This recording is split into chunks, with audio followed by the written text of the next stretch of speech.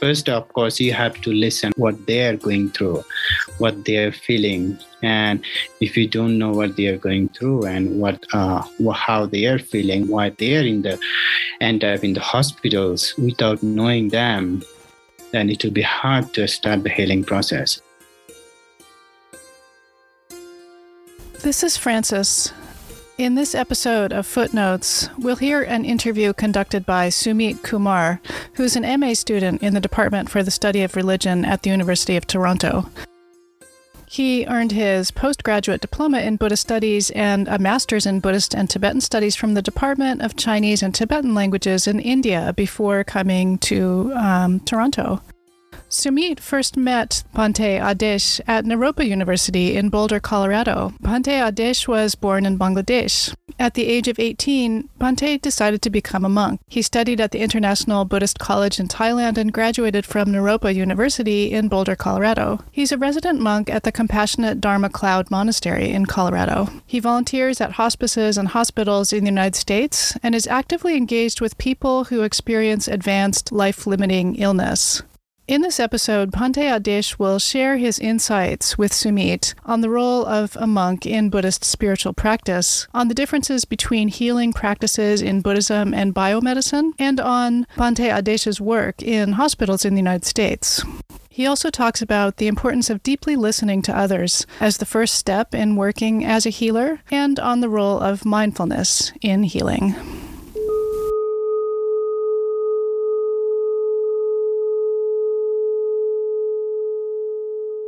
My name is Sumeet.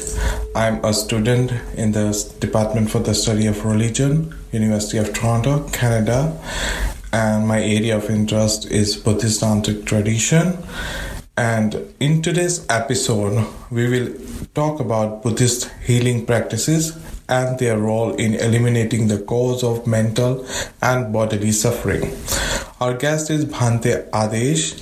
He is a residence monk at the Compassionate Dharma Cloud Monastery, Colorado.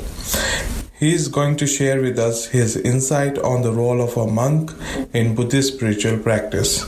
Hello, Bhante Adesh. Thank you so much for joining us today. Thank you for having me.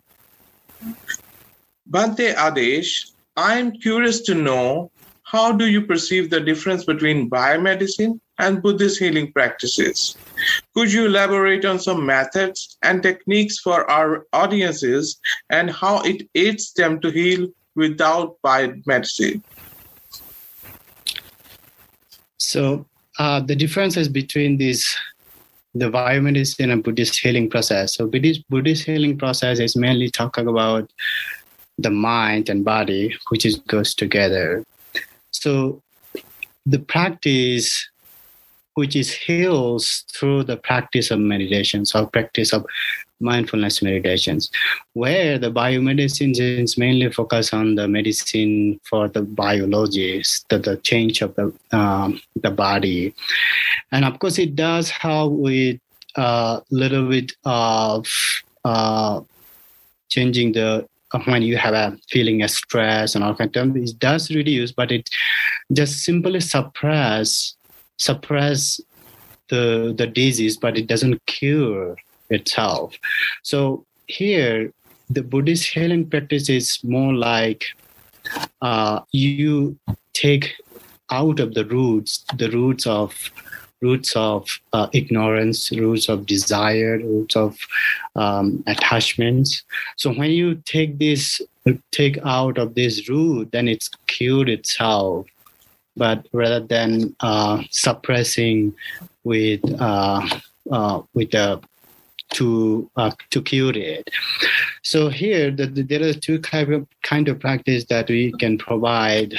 Buddhist practice probably provide. One is called the samatha practice, which is calm abiding meditations. The other one is called insight meditations or vipassana meditation. So calm abiding meditations will give you the peace of your mind, and of course, it has another purpose to go for enlighten. And for being enlightened, so you need to go through the insight practice as well. So healing practice, when you start to do the meditations, like let's say calm abiding meditations. So the body and mind, where normally when we practice together, practice the samatha meditations, the mind and body, if you can keep your mind within the body, there is a healing process that starts to your body and also the mind. Since Buddhism's focus on the mind mostly, but it doesn't decline that the body doesn't matter. Body does matter, but because the body and mind doesn't separate actually. It goes together. To heal our body, you need a mind as well. That's what we call the mindfulness practice. So mindfulness practice, what it does, it's bring your mind to the body and recognize that what is your problem. The problem, for example, if you have a disease or something, or you have a pain in your body, then you just look into, you first step is to recognize them. The recognize is like you have a pain or you have some sensations. So if you have this kind of sensation, then you first need to recognize it. After recognizing, then you can start to think of the origin of it. Where is it coming from? So this kind of process is if you are not mindful, then it's hard to recognize them. You have a disease or you have some kind of problem within the body. In the similar way, when the mind of the same, we have a lot of stress, depressions, and all kind of things. So mostly what we do is we try to take some kind of medicine to suppress them, but rather than looking into them directly. If you look into the directly to where is it we have like a suffering, this is called the suffering, or this is the problem, and we need to find its origin, where is it coming from. Then of course, after you finding them, then you apply the medicine of a different kind of method that you can use.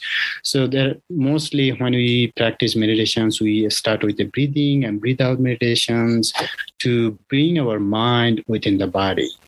And when we started with that, then we can recognize that we have a problem with the body and also with the mind.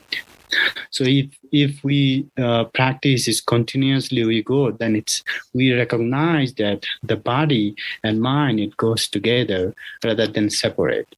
Where the biomedicine, it's more like focusing on the just the body rather than the mind, but the mind is the core of this process, the healing process. So that's why Buddhism mostly talk about or mostly try to focus on the mind rather than the body. You have been a practitioner monk in Bangladesh and Thailand. You are now working in US hospitals.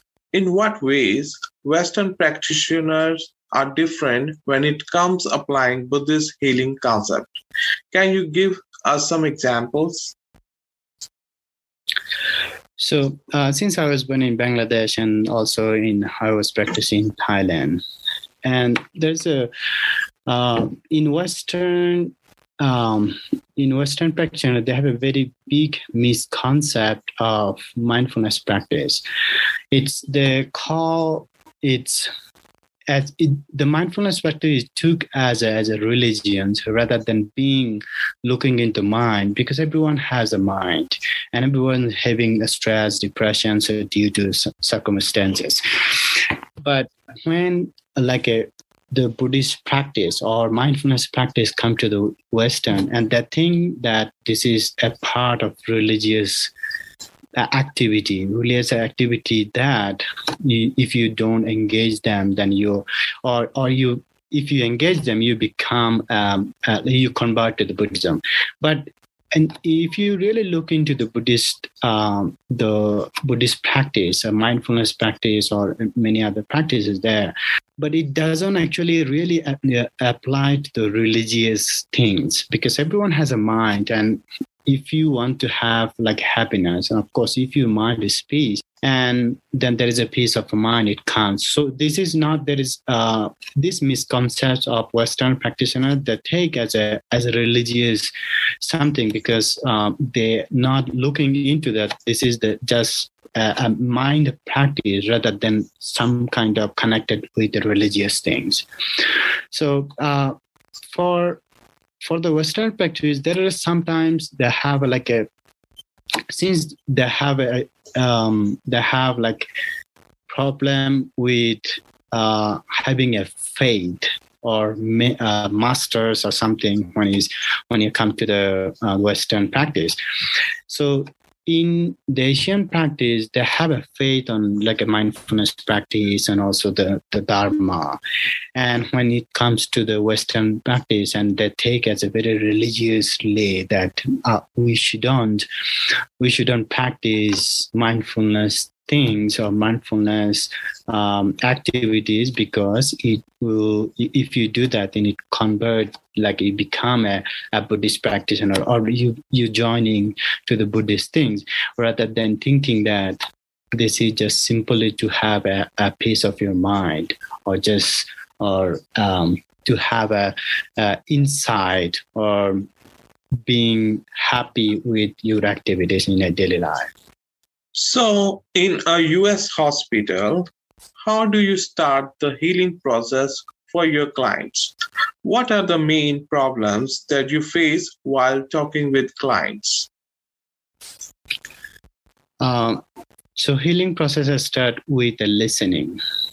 First, of course, you have to listen what they're going through, what they're feeling. And if you don't know what they're going through and how they are feeling, why they're end up in the hospitals without knowing them, then it will be hard to start the healing process.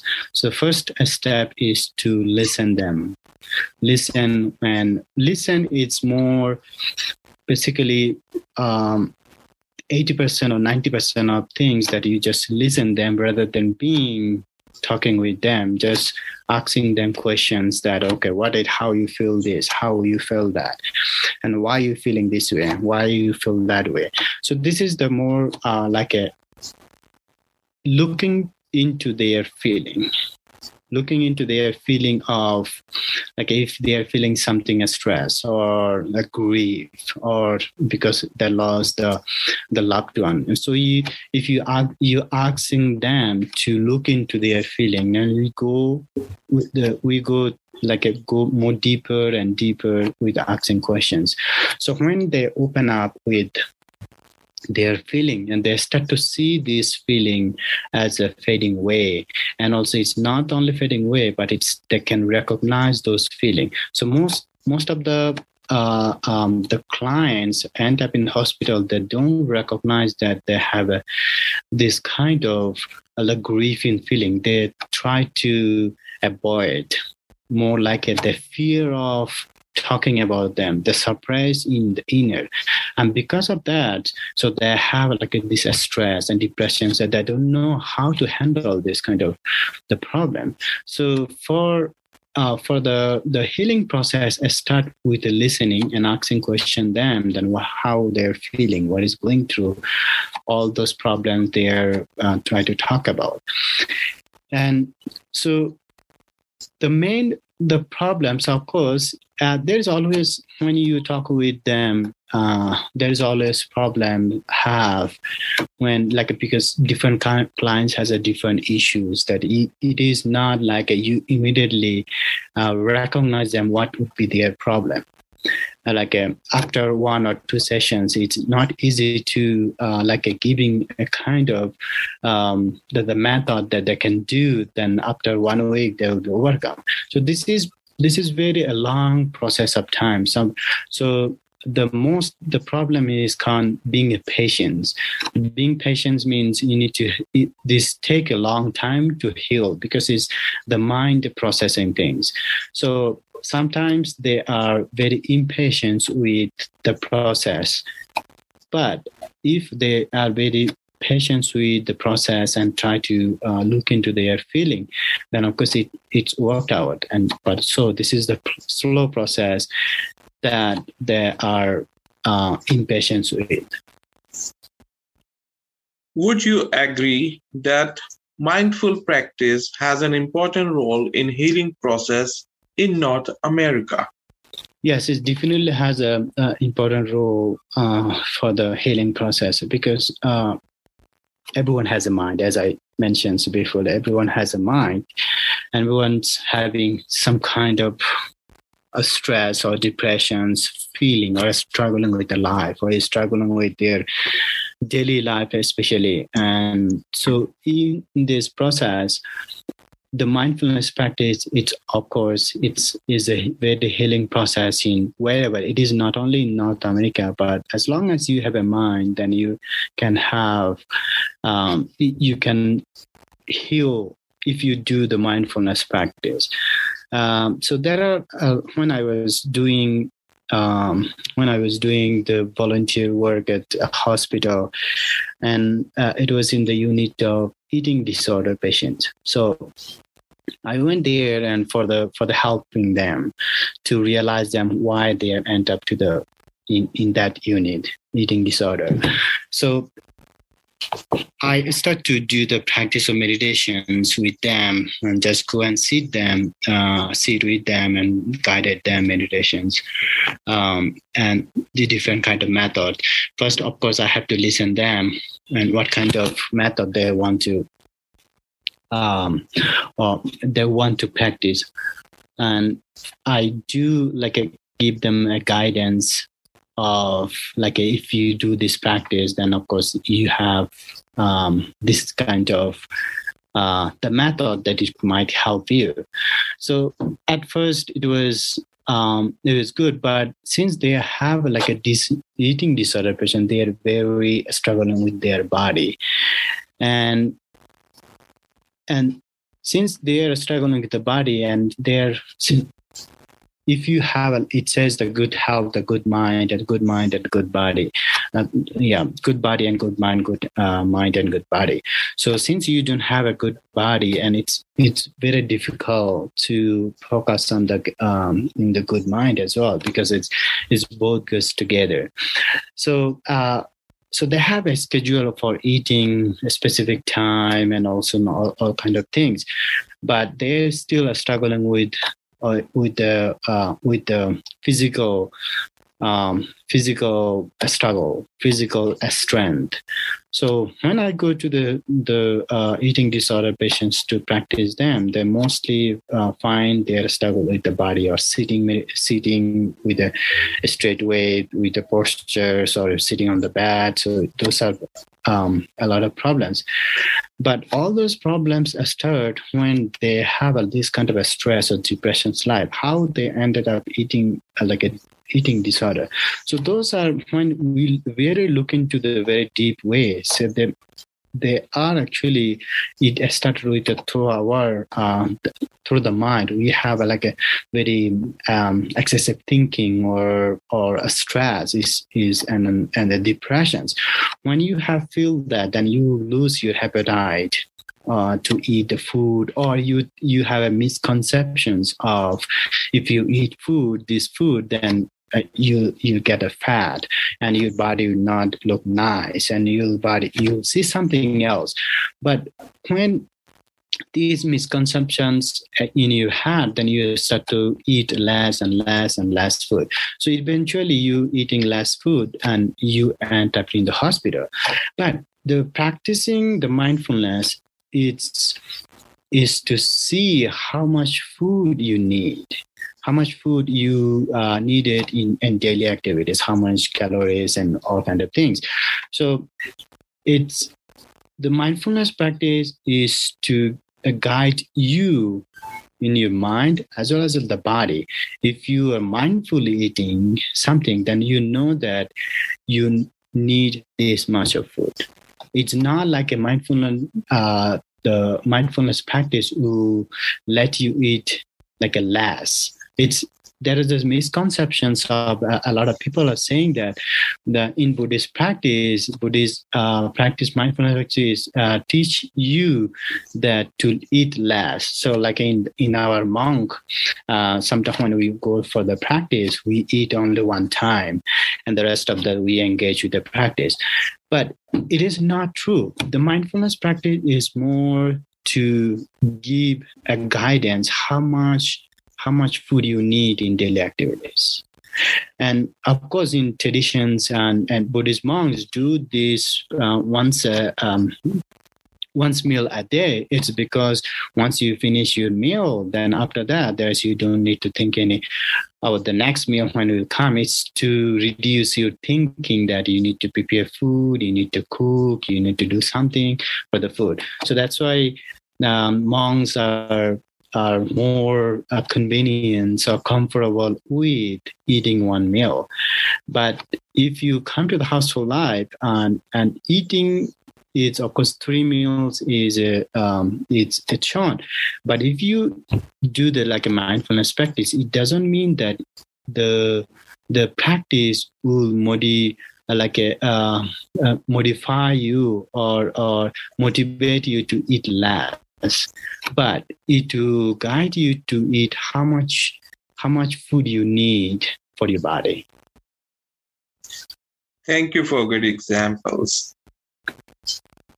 So now my last question is, would you tell us something about the responsibilities of a monk and the important role they have played as pharmacists in doctors in Buddhism? Responsibilities as monks is, we call it the Sangha, the community. So for example, now I'm in the temple in the Compassionate Dhamma Cloud Monastery. So we have services in every Sunday for the Vietnamese community. They come to the temple and they do the services and the chanting, and there is a meditations. So there is this Vietnamese community come to every Sunday, and they do we do the services for them, and sometimes funeral services, and sometimes, of course, every Sunday we give a Dhamma talk, meditation, and chanting. So for these responsibilities, it's very important for the community who comes to the temple and gather together. We eat together.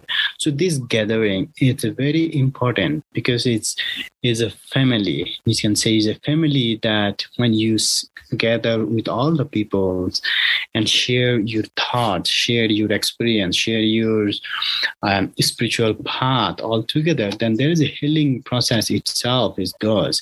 So our responsibility is to arrange for them to come to the temple. So this is not only like a Vietnamese group. So we have an English group as well. So like English speaking groups, we have a Tuesday at 5:00, and also the Saturday for the mindfulness practice there. So this English speaking group comes every Tuesday and also on Saturday. So we share our experience with them, and we do have a practice, the sitting meditations and walking meditations, some exercise. So these, when you say the responsibility of the monk, it's to the guidance. It's to guide other community to come together and share your whole experience, your experience to them. They can see they can take their own path, practicing with them. If they practice their own, we just need to show the guidance what need to do. And of course, to cross the rivers, they have to practice their own self. So our responsibility is to arrange the community like here, and if they comes, of course they like to practice together. We are welcome to every religious people here. Thank you, Bhante, for this beautiful talk. Thank you, Sumeet.